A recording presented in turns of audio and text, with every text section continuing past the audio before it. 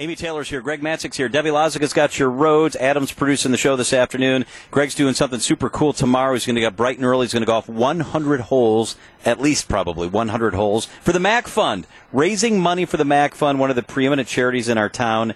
They do great work in research areas for pediatric cancer. The money stays here. Greg, I'm pretty jazzed about this. We're raising money, though, for the kids. We've got to get this thing rolling. We are getting closer to our goal here, too, John. Remember, we set a goal on Friday. We wanted to get to $7,500 raised, and if we could accomplish that goal, I would spend at least a month growing my hair back. At least a month. And again, my wife has never seen me with hair. There's probably 4 people at work that have ever seen me with hair, including Eric Bilstad. But that's about it. My good friend John Mercure and Amy Taylor have never seen me with hair. I want to know how you're going to style it.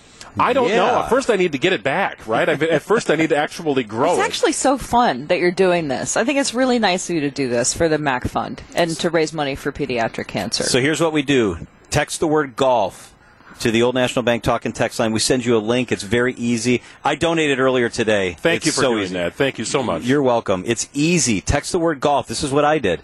To 855-616-1620. Text the word golf. A page opens up. It's Greg's personal donation page, and you can make a difference for the kids in our community. I want to bring in Mike Bielawski. He's the Director of Development for the MACC Fund and a friend of Greg's. Hey, Mike, thank you so much for being here. Hey, thanks for having me on. Appreciate it. Help us paint the picture. Why are events like this, why are these dollars so important to the good work of the MACC Fund?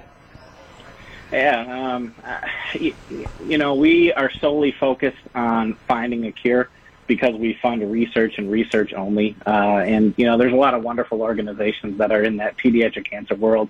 We don't send kids to Disney World. We don't renovate bedrooms. That stuff it's excellent. It's all well and good. It certainly has its place. But our sole focus is to cure every child. And funding research is the path to doing so. So everyone who's donating, you truly are saving lives.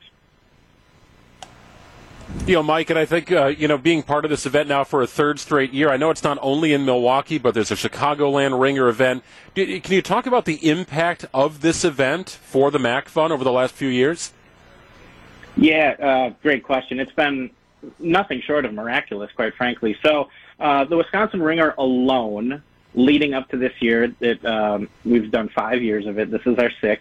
We had raised $835,000, and with this group's tremendous effort, we're, I think, at $217,000 and counting. So Wisconsin alone has surpassed $1 million in just 6 years.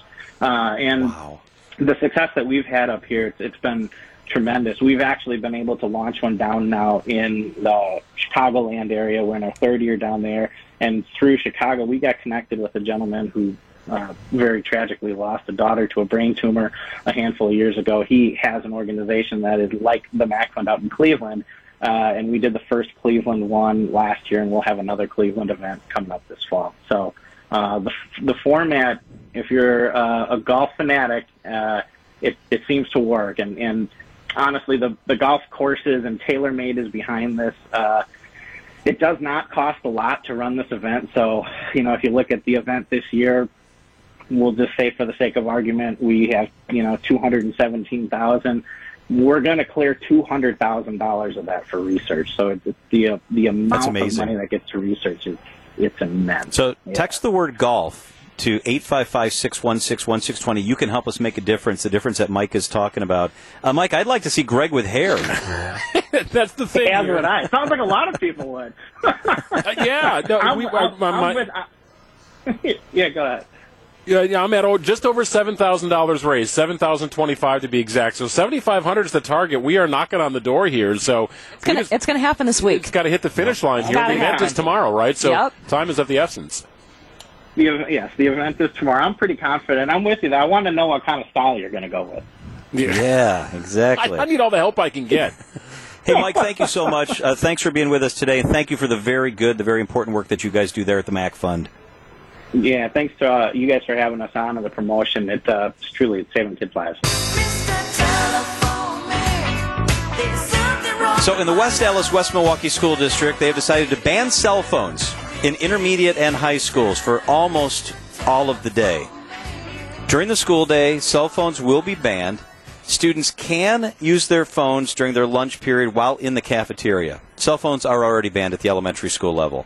The ban prohibits students from using phones or other devices to record or instigate fights and share or post them on social media. So that means you're allowed to use your phones during the lunch period, but not anything doing with a fight. Violation of these policies could result in a 2-day in-school suspension or long-term removal from school. The penalties will escalate if students violate this more than once. So far this year, this is what's led to this. The district has removed 26 students from its school for involvement in major fights, and experts say a lot of that time it has been either instigated or escalated because people have their phone out, and they're more interested in documenting it than breaking up the fight. They're interested in showing it, and, oh, look at that. And so the headline here is that cell phones have been banned except during lunch at West Dallas and West Milwaukee. This is in effect already at some other schools in our area. Parents, surprisingly, in the media coverage I read, most of them are against this policy. They say, I need to get in touch with my kid. I need to be able to talk to them about where we're meeting after school. I need to helicopter my child. Yep. I need to be able to talk about doctor's appointments. My kid likes to listen to music when they're taking math tests. These are the complaints. You know, the only legitimate thing, I mean, I feel like the school shooting risk issue is present ever, and that's really the only reason I ultimately really want to be able to talk to my kid. Isn't that sad? But that's almost never going to happen. It's totally not going to happen. And I say I love this policy. Fantastic. Right. They don't need their cell phone. Right. Lock it up. Leave it at home. Keep it in your locker. I think it's interesting that it takes fighting to ban cell phones, because I remember touring a school and saying to the principal, my main concern is the prevalence of cell phone usage and how the kids are so distracted. And they're cheating with the cell phone. Right. They're distracted. Oh, they cheat with the cell phone. They're yes, not they listening do. to the teacher. They're not listening to the teacher. So you know what they did? I'm not claiming credit for it, but after having this be before the board and so many times, they decided, put your cell phone in a basket when you come in. That's what they do in Waukesha. In Waukesha, you either have to keep the cell phone at home in a locker, or there's what they call a phone caddy in the front of the classroom. Right, you just so put you walk it in away. the classroom and you put it in there. Now, that's because in Waukesha, you're allowed to use your cell phone during passing time. Right. Which I also don't like. Then you're late for class. And then you're looking at your phone instead of talking to people and engaging and being a student, living your life. What's the statute of limitations on the iWatch, which can be a cellular device? It is connected to your cell phone, right? There's a Bluetooth connection, so a phone is in pocket. Watch can operate just like a phone. They should. You're saying should it be in the class? Is that gone too? Like I can make a phone call to John from my watch. Yep. Is that out too, or is that okay because it's not a handheld device? Do you use it all the time? I use it occasionally. If I'm out in the yard, somebody calls me, my phone's not on me. Right. I can do it, and it's fine. It pairs Bluetooth. I can listen to a podcast off my watch. So is that okay because I'm not going to film a fight? Same thing. That should be banned. I think it's just another distraction from learning. Yep, I agree. We've just gone too far with these phones being everywhere and taking attention off of what's most important, which is learning from your teacher, engaging with students, engaging with ideas. I mean, why? And the fact that it has to escalate to the point of fighting is where they institute a ban. That's sort of like, really? So part of me also wonders if the school district would just prefer that their image be held a little bit in higher regard, and we don't have fights here. We don't need fights and our name attached to it. That's definitely what some of the parents are saying, that they're trying to bury some of that. I think about my time in high school. I never needed to contact my parents. Never. During the school day, right? If What parents? If there was an illness or whatever, you know, the school nurse made that phone call. If there was ever a practice issue, they knew when they had to pick me up. Right. And we had carpooling. And I would assume, John, you've got the note in front of you, that if I needed to make a call after school because, hey, practice is done early, can you pick me up?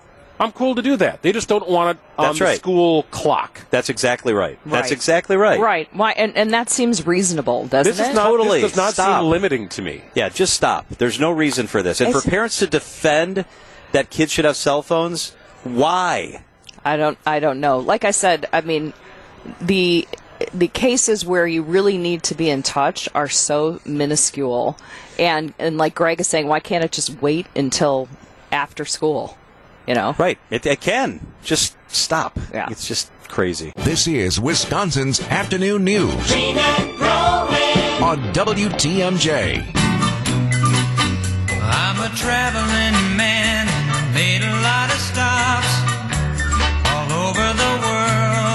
excited to be joined on WTMJ by the Travel Secretary. She is Ann Sayers. Ann, thank you so much for being with us. So happy to be here. Boy, hiking, getting outdoors, the trails, we've got it covered in our state, don't we? We do, and it's something I just absolutely love to do. And with the arrival of spring, now's the time to go discover some new trails. And a great way to identify that perfect trail is the Perfect Trail Network with the Wisconsin Trail Report. Yes, this is an incredible tool. It's a comprehensive tool to discover a new trail network for your next hiking or biking adventure. The Wisconsin Trail Report is an interactive map. It lets you explore the vast trail offerings in the Wisconsin State Park System, various county and municipal parks, as well as private and nonprofit organizations like nature centers. You can filter the trail networks for hiking or biking, and then you can learn about the conditions and find nearby options for dining, lodging, and activities. The Trail Report recently launched for the season. It's maintained by a dedicated group of volunteer reporters we're so grateful for, and you can start your outdoor adventure at travelwisconsin.com/trail report. Oh my gosh, Ann, I love this. So there's the snow tracker, there's the color report, and this is cool, the Wisconsin Trail Report. What a great tool. Yes, it was built exactly because of the popularity of the other two, and it is finding a huge audience all on its own because people want to know, is it muddy out there? Is it right for biking? What am I going to discover? And then how do I, find a cool supper club, restaurant, place to stay along the way? And we like to get close to the water when we get into nature, and you can cruise along the Lake Michigan coastline in Kewaunee and Manitowoc counties. I'm so glad we're talking about this. I don't feel like many people know about this one. So you can marvel at Wisconsin's fresh coast and plan your next trip to Two Rivers and Manitowoc. The Mariners Trail, it stretches 6 miles between these two Lake Michigan communities. It hugs the coastline the entire way. The trail serves up scenic overlooks of Lake Michigan, its craggy coves and wide beaches. Flower gardens and sculptures got the route and enhance the entire experience. You can walk it, jog it, bike it, or rollerblade it. And don't worry about bringing a bicycle either because they have lots of businesses along the way that offer rentals. Once you're in Two Rivers or Trivers, the trail connects with the Raleigh Point Trail. This path journeys into the Point Beach State Forest, where you can explore wide sandy beaches and check out a historic lighthouse, which has been operated by the U.S. Coast Guard since 1853. Whoa, that is a lot of history. Ann Sayers is with us on WTMJ. The 400 State Trail is really well known, and with good reason. This is a pretty special place. Yes, for 3 decades, the 400 State Trail has been a go-to destination to pedal through Wisconsin's countryside. The trail is popular for bicycling. It follows the Baraboo River as it crisscrosses through both Sauk and Juneau counties. You're going to discover sandstone bluffs, rolling pastures, abundant wildlife along the way. It runs for 22 miles from Reedsburg to Elroy. And along the route, you can actually link up with the Hillsborough State Trail in Union Center or the Elroy Sparta Trail in Elroy, so you can bike even further. And for a bite to eat, you're going to need it on the 400 State Trail. Stop in the village of Waniwak for Farm and Hearth Wood Fire Bistro. The restaurant sources ingredients throughout Wisconsin and promises real food and farmhouse flavor. And it can be a real stress reliever to get back into nature, and you can really find some beauty and solitude on the North Country Trail. Yeah, I could not agree more. And did you know that the North Country National Scenic Trail is a scenic footpath that stretches 4,800 miles across 8 states? It makes it the longest national scenic trail in Wisconsin, or in America. And in Wisconsin, the trail meanders for more than 200 miles. It offers picture-worthy views of the deep valleys, rocky outcroppings, and long vistas of the ancient Pinocchio mountain range that once spanned the area. And you can consider hiking the eastern stretch of the North Country Trail. This section is characterized as a land of waterfalls and rocky outcroppings. And since the trail passes through Copper Falls State Park, this is a great place to rest, relax, and catch gorgeous glimpses of the cascading water the park is known for. And really, if you haven't seen Copper Falls State Park yet, that's a must-do. It is absolutely gorgeous. For more ideas and to check out that trail tracker, go to travelwisconsin.com. Ann Sayers, thank you so much for being with us. Thanks for having me. Travel Wisconsin on Wisconsin's Afternoon News is sponsored by travelwisconsin.com. It is 4:44. Tim Sheehy with us up next.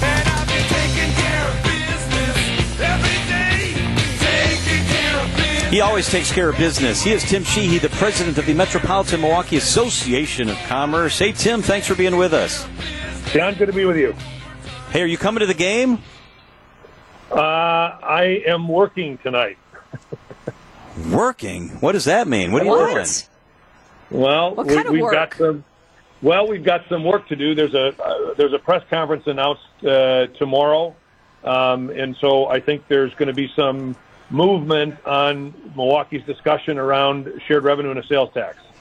Ooh, breaking news! Yeah, give it to us. Give us a hint. Can you tell us anything about that? I can tell you that Speaker Voss has called a press conference for tomorrow at 4:30. Well, you mentioned this on the air the other day, talking about trying to make up a budget shortfall with some shared revenue, right? Sales tax implicated in the city of Milwaukee. Can you explain it to the listeners? Sure. So there's really two parts of this. One is that shared revenue is an important revenue stream for the city of Milwaukee and other municipalities. The city gets roughly $230 million a year in shared revenue, but that has not increased in almost 22 years. And so they're looking for an increase in shared revenue, which presumably will be funded by a portion of the existing sales tax and give the city and other municipalities an upside on additional shared revenue. Milwaukee's unique part in this is they want access for a sales tax for the city and for the county. And so I give Speaker Voss, the leadership in the Senate, and, of course, the mayor and the county executive great credit for staying at the table and really working through the details. And so presumably this will all take a large step forward tomorrow. I don't want to say it's a done deal by any stretch, but I think it's going to be a really positive step tomorrow. So, Tim, Robin Voss would not be holding a press conference if there wasn't going to be news that there was substantial movement on increasing shared revenue for Milwaukee and maybe other parts of our state. Will that be announced tomorrow? I think that's really up to the speaker to announce, but it's no surprise that they've been working on a shared revenue package, and they've been looking at the ability for Milwaukee to, in the county's case, add a sales tax. In the city's case, put a new sales tax in place.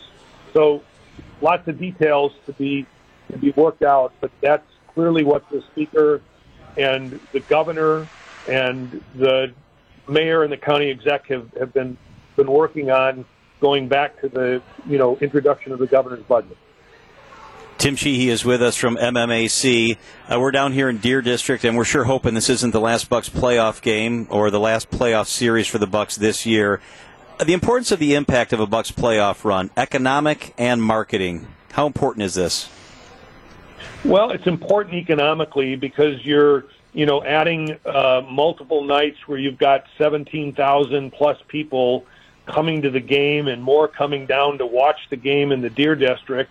And spending revenue. So it's important to the it's important for the patrons, and it's important for the restaurants and bars and transportation services that all benefit from that expenditure. And from a marketing standpoint, there's a broad global audience that follows the NBA, and they follow it even closer during the playoffs.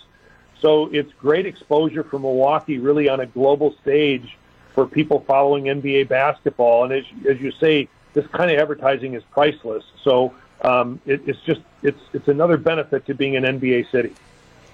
Well, Milwaukee is just showing off so beautifully here at the Fiserv Forum tonight, and we're at the Mecca. You can come down and dine, and there's so many exciting things happening. But we are in a crisis. We've heard from the mayor that he's going to have to make big cuts, and that we're talking about police force employees, we're talking about fire engines, maybe closing the libraries. These all sound very dire. Do you think that the reality is that it's that dire? I do. I think that we have a clear and present danger when it comes to financing the city. This is about the only city in the United States, the only major city that doesn't have access to a sales tax. I just described 20 years of flat line on shared revenue. And so, and the city has a huge pension deficit that they're dealing with. So there's a clear and present danger that if we don't get relief through a sales tax, we don't get access to additional shared revenue, that the city is facing very dire budget cuts. which are not just impactful to the employees of the city, they're impactful really to everybody in the region who utilizes the services that the city provides, from public safety and the county and the parks.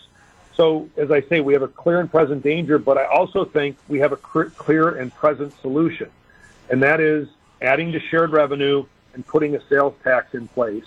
And again, I give the mayor and the county executive and the governor and the speaker and the majority leader great credit for realizing that this is not a can they can kick down the road any further. So, Tim, if the announcement is made that there's been a breakthrough on shared revenue and Milwaukee will be getting more money, does that come in time to stave off the 10% budget cut, which was outlined in the newspaper? Is it too late, or is this, no, good, we're good now? I don't think it comes too late. It depends how it's implemented. And, that's going to be a point of contention of whether there's a referendum or whether the Common Council and County Board are the ones that can enact it. In that case, it would happen sooner. And again, I think the legislature is not trying to solve all of Milwaukee's budget problems, but they're trying to give them the ability to address their pension issues and then provide an opportunity for the city to fiscally stay on its feet. That's urgent, and I'm hopeful that there's significant movement tomorrow. So, Tim, is this your good news of the week? It's not my good news of the week. But would you There's more good news. Would you like more good news of the week? Yes. Yes, we would. Okay. The good news of the week is it includes you and everybody at the radio station and most of your listeners. I'm going to announce we're all billionaires. And I mean it in this sense. I mean it in this sense that 1 billion seconds equals 31 years. And so we're all billionaires in terms of the time we have. My good news of the week is that we should always spend that with purpose. That's a great way to look at it. I love that, and I try to do that every day. It's not always easy. Yeah, it's not. You have to really make an intentional effort. But thank you for your good news today. Yeah, Tim Sheehy, the president of MMAC. Thank you, Tim. Yeah, thanks for the time.